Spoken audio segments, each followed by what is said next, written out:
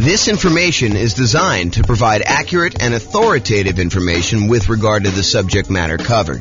It is offered with the understanding that the presenters are not engaged in rendering legal, accounting, or other professional services. If legal advice or other expert advice is required, the services of a competent professional should be sought. Welcome to the Vallejo Real Estate Investing and Real Estate Financial Planning Podcast. Learn all about investing in real estate in Vallejo, California, with a combination of real estate financial planning and modeling with numbers specific to Vallejo, plus syndicated, more generalized recordings of live and pre-recorded real estate investing classes, not all of them specific to Vallejo. Be sure to stay tuned after the podcast for a message from our sponsors. The following is part 3 of 6 parts of the class Overcoming Obstacles for Real Estate Investors. Be sure to check out other parts published as separate episodes. Okay, now we're going to cover overcoming negative cash flow. So here's the challenge. You're in a market where buying a property with a reasonable down payment gives you negative cash flow, or it's really close, or when you have property management, it's negative. Or when you have property management and you're putting stuff aside for maintenance and vacancy like you're supposed to do, it's negative. Or, something like that. Or maybe you're putting less than a full down payment down. You're buying something with Nomad. You were putting 5% down or something. And in your marketplace, it would be positive cash flow with 20% down or 25% down, but not with Nomad, which was true for our marketplace for a long time. Now it's really hard to make cash flow even with 20%, 25% in some cases. So the challenge is you have negative cash flow. How do you solve the issue of negative cash flow? So cash flow equals income minus expenses. So just like we did with down payment, we're now going to talk about 2 approaches to solve this particular challenge. We're going to look at different ways to reduce expenses, and we're going to look at ways to increase the income on properties. Okay? So for my brokerage business, I was a real estate broker. I still have a license, but I'm not really doing a lot of stuff. For my brokerage business, I created 2 new trademarked terms. So you guys can't go and steal these. But 2 new trademark terms I used. I had a lowest monthly payment guarantee, and I had a maximum cash flow guarantee. And so these were 2 strategies I used when I was going and talking to clients. I would have this massive list, which you'll see here in a second, on how to make sure that they had the absolute lowest monthly payment when they bought a house. And then we'd have a separate checklist for how to make sure they had the maximum cash flow on a property when they did that. And I would offer them a guarantee on it. So there's some type of guarantee. I'm not going to talk about the details because I don't have time. But those are the 2 things I did. So what I'm going to cover tonight is based on those 2 ideas. Now, super important note. Not all of these can be used. And in fact, some directly contradict each other. So one might say you're going to, charge yearly for a rent, or you're going to charge monthly for a rent, or you're going to do something else. So they're like opposite ends of the spectrum or something. Some are extremely rare and uncommon. I'm just sort of including it to be comprehensive. And you can use what you can to optimize for your unique situation. So pick and choose what works for you, ignore the rest. This is sort of a checklist for you to go down and do it. In fact, I have a checklist. I think it's called something. How to improve your cash flow checklist or something like that. I don't know. Someone will remember it. I'll put the links to downloads in the show notes for people. Okay, so let's talk about reducing expenses. Here's part 1. This is pretty comprehensive. It's a pretty big list. So I'm just going to ask you the questions. You think about them. So can I put more down to reduce the amount I'm borrowing? You borrow less, your payment's going to be less. Can I put more down to improve your interest rate, lower loan to value? Little known fact, you put 20% down, you get 1 interest rate. You put 25% down, your interest rate gets better. It's a lot of times much better to put 25% than 20% down. In some cases, if you're doing owner-occupant, it's actually better putting 5%, but I digress. Next question, can I pick a loan with lower closing costs, especially if I'm financing the closing costs? So try to pick a loan where your closing costs are cheaper, especially if you're kind of rolling those into the loan. Can I put more down to eliminate or reduce private mortgage insurance, PMI? Your private mortgage insurance is insurance that you pay so that should you have a foreclosure, should the property go back to the bank, it protects the lender from the losses they may have. So you're paying an insurance policy to protect the lender for them agreeing to loan you more money to buy a property where you're putting less than 20% down. Can I pay for private mortgage insurance in one upfront lump sum payment instead of monthly? That'll save on your monthly costs, improve your cash flow. Has my equity increased enough to request the removal of private mortgage insurance? So if your property value has gone up, you paid down the loan enough where you're now below 80% loan to value, and your lender will remove PMI for you if you make a request. Can I change the loan term? Oh, I missed one. Can I get seller concessions from the seller to buy down interest rate and or cover closing costs? That's another way. Can I change the loan term to reduce my payments? I heard at one point recently that they might be bringing back 40-year loans. Yep, so 40-year loans. So someone says that they're here now. So if you do that, you increase your loan term, you might actually have a lower monthly payment doing that. If you were considering doing a 15-year loan, you could do a 30-year loan, which is much more common. Can I get an interest-only loan where you're not paying any principal each month? That'll lower your payment pretty considerably. Can I get a negative amortizing loan? Not that I would recommend this, but you can get loans where you're not even covering the amount of interest that is accruing on the loan and that your mortgage balance is actually going up each month. So it's negative amortizing. The mortgage balance is going up instead of the mortgage balance going down, which is a regular amortizing loan. Can I change the loan term to reduce my interest rate? Sometimes if you go to a 15-year loan, the interest rate's better. Can I get an adjustable rate mortgage to lower my interest rate? And actually, Austin was going to remind me, and I think this is probably the appropriate time to say it, but a lot of mortgage companies, mortgage brokers now are recommending, just because of the nature of our market, some of these like a 1 year at one interest rate, the second year at a different interest rate, and then by the third year, your interest rate is the normal one for the rest of the 28-year for a 30-year loan. And so this is a way to kind of improve your interest rate. But the question I had on here is, can I get an adjustable rate mortgage to lower my interest rate? And I sort of think that's somewhere between buying down the rate and doing a lower one. I should probably put that on there, its own separate one. Hopefully I'll remember to do that myself too. Maybe someone wants to email me if they don't see it on here. Can I get the seller to carry back some owner financing to lower my loan to value with the primary lender and reduce my interest rate? So maybe you can get the seller to carry back in second position where the lender is still willing to do the loan, and that could get you an overall lower monthly payment. Can I improve my credit score to get a better interest rate?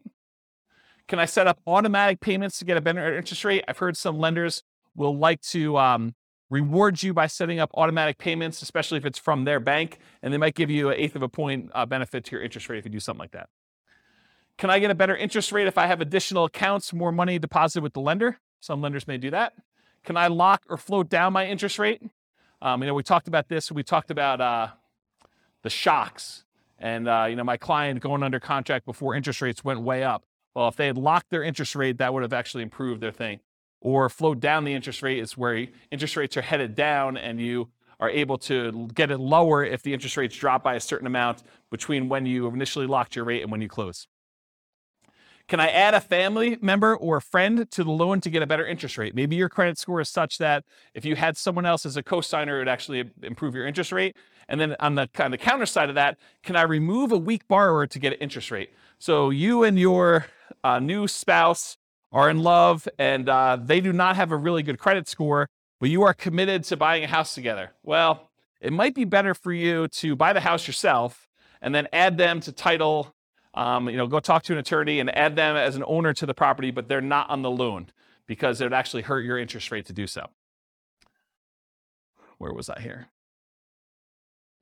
Can I partner with someone to get better loan terms? So could partner with a better qualified person. Can I find another lender with better rates or fees? Have rates dropped enough for me to refinance and get a better rate? Is my loan old enough where I would be willing to refinance to extend the term of the loan? So maybe you got 20 years left on it. Maybe you refinance it. Now you go back to a 30-year term and maybe also get a better interest rate to lower your monthly payment. So those are the strategies with your lender. Strategies if you own another property. Can I do a cash out refinance on another property to then buy or refi this property? So you got a lot of equity somewhere else. You pull money out of that one. You use it to put 25% down and maybe instead of 20% down to get a better interest rate on the one you're buying. Does it make sense to cash out refi another property to put a larger amount down on this property? I think that's what I just said.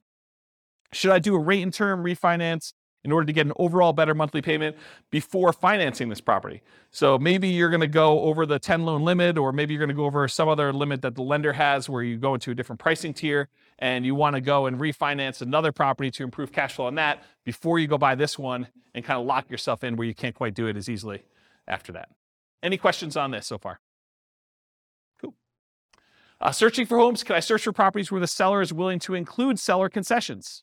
Seller concessions is money that the seller is willing to provide to you when you go buy a property that you could use for closing costs, including buying down the interest rate in your loan to make it a better interest rate. Can I search for less expensive homes, as another example? Making offers. Can I offer less to reduce my purchase price? If you offer less and you're able to buy the property for less, you end up borrowing less, you end up paying less a monthly payment. Can I ask for seller concessions to buy down my interest rate? In some cases, it may be better for you to take the money and ask for seller concessions instead of a discount, because the amount you would save monthly payment-wise is better for you to have used that money to buy down your interest rate than to get a discount. Is the seller's loan assumable and has a better interest rate than I can get now? This is going to be true for a little while. We've got a whole bunch of really good low interest rate loans out there. This could be a strategy you might want to employ.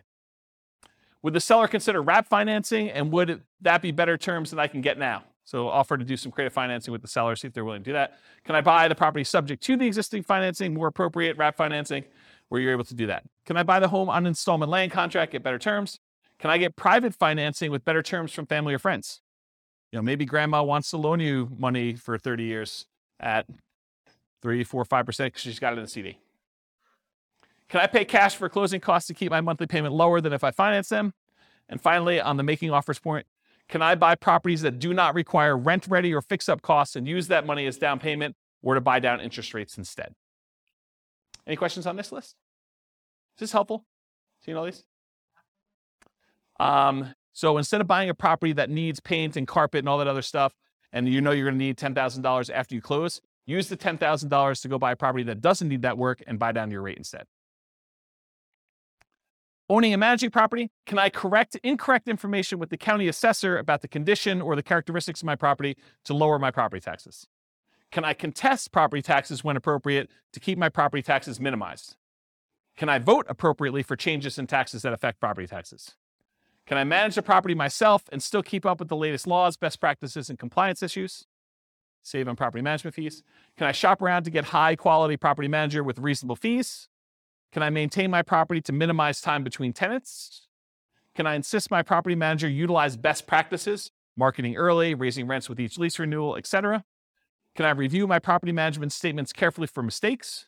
Can I raise my property insurance deductible and take on more of the property insurance risk personally? It's a trade-off, right? Because when you have a claim, you're probably paying for that. But if you feel like you need cash flow now for certain reasons, you may want to do that. Can I add or remove people from my property insurance policy to improve the rate I'm getting? Property insurance is based on credit score partially. Can I evaluate the exact property insurance coverages to make sure that you have appropriate level of coverage? Maybe you're overinsured, maybe you're underinsured. Can I compare insurance rates to keep insurance premiums competitive? Can I make sure tenants and tenant buyers have renters insurance? Can I get a discount paying for HOA insurance or other bills in advance? In some cases, you can get a discount by doing certain things in advance. Can I sign up for auto pay on utilities to avoid any per bill fees charged by utility providers? And can I use quality replacement maintenance materials to lower the overall cost of maintenance over time? Any questions on this one? Helpful stuff? Good. All right, so we just covered all the different ways to kind of reduce expenses. And we primarily focus a lot of stuff on mortgages because that's one of your largest percentage-wise expenses on a property. Now we're going to talk about ways to increase income. So maximize income, part 1 of 2. Can I subdivide my property into multiple units to increase rent? For example, rent upstairs or rent downstairs separately. Can I rent by the bed or by the bedroom? Can I rent parts separately like a garage or the community pool or RV parking or RV in the backyard as a vacation rental? Can I add some other type of income for the property? Can I add services, utilities like high-speed internet for an extra fee? Can I offer the property to a tenant buyer on a lease option, lease purchase, or agreement for deed to increase the income and reduce maintenance on the property? Can I charge pet rent? Can I charge fence rent, new carpet rent, or extra fee for something else the tenant desires I install? Can I tier rent by credit score and/or security deposit? Can I change the term of the rental agreement, either do daily rentals, Airbnb type stuff, weekly rentals versus monthly? Can I charge weekly or bi-weekly instead of monthly? Can I include done-for-you services like lawn care, snow removal, or house cleaning for an extra fee? Can I convert my property to a duplex, triplex, or fourplex or more? Can I get the property furnished to get more rent? Can I start marketing earlier and start at a higher, more aggressive rent to test market prices? You start 90 days in advance, you have plenty of time to test before the property is vacant. Can I charge a fee for auto pay, or can I charge a fee for not being on auto pay? That's an example of two conflicting, contrary ideas that you can either do one or the other. Can't do both. Or maybe you can. Charge for either way. Whatever you want to do, there's a fee. I'm joking. Okay. Can I schedule my leases to end during peak rental seasons? That's kind of important, actually. Can I target more profitable rental niches like corporate rentals? Can I offer a discount for on-time or early rent instead of a late payment? Can I add solar panels and include electric and base rent? Can I bill back for HOA services and utilities like non-potable water? Can I get paying roommates for nomad properties that you're living in? Can I require 60 to 90 days notice for outgoing tenants to not renew? So make sure you find out way early. Gives you time to market the property, get everything done you need to do. Can I improve landscaping and curb appeal to get higher rent, paint, add improved shutters, lawn care, mailbox, property address numbers, lighting, things like that in order to make sure that you're getting maximum rent? Can I make sure the property is appropriately prepared for showings, well lit, smells good, repairs done, clean, neat? Am I maximizing exposure when marketing for tenants? Do I have professional grade photos, 3D tour and video and marketing properties? And have I mastered the sales skills required for phone selling my property to tenants, tenant buyers, and in-person salesmanship to maximize what I can get for rentals and minimize vacancy? Did I miss any? Good list? This concludes part 3 of 6 of Overcoming Obstacles for Real Estate Investors.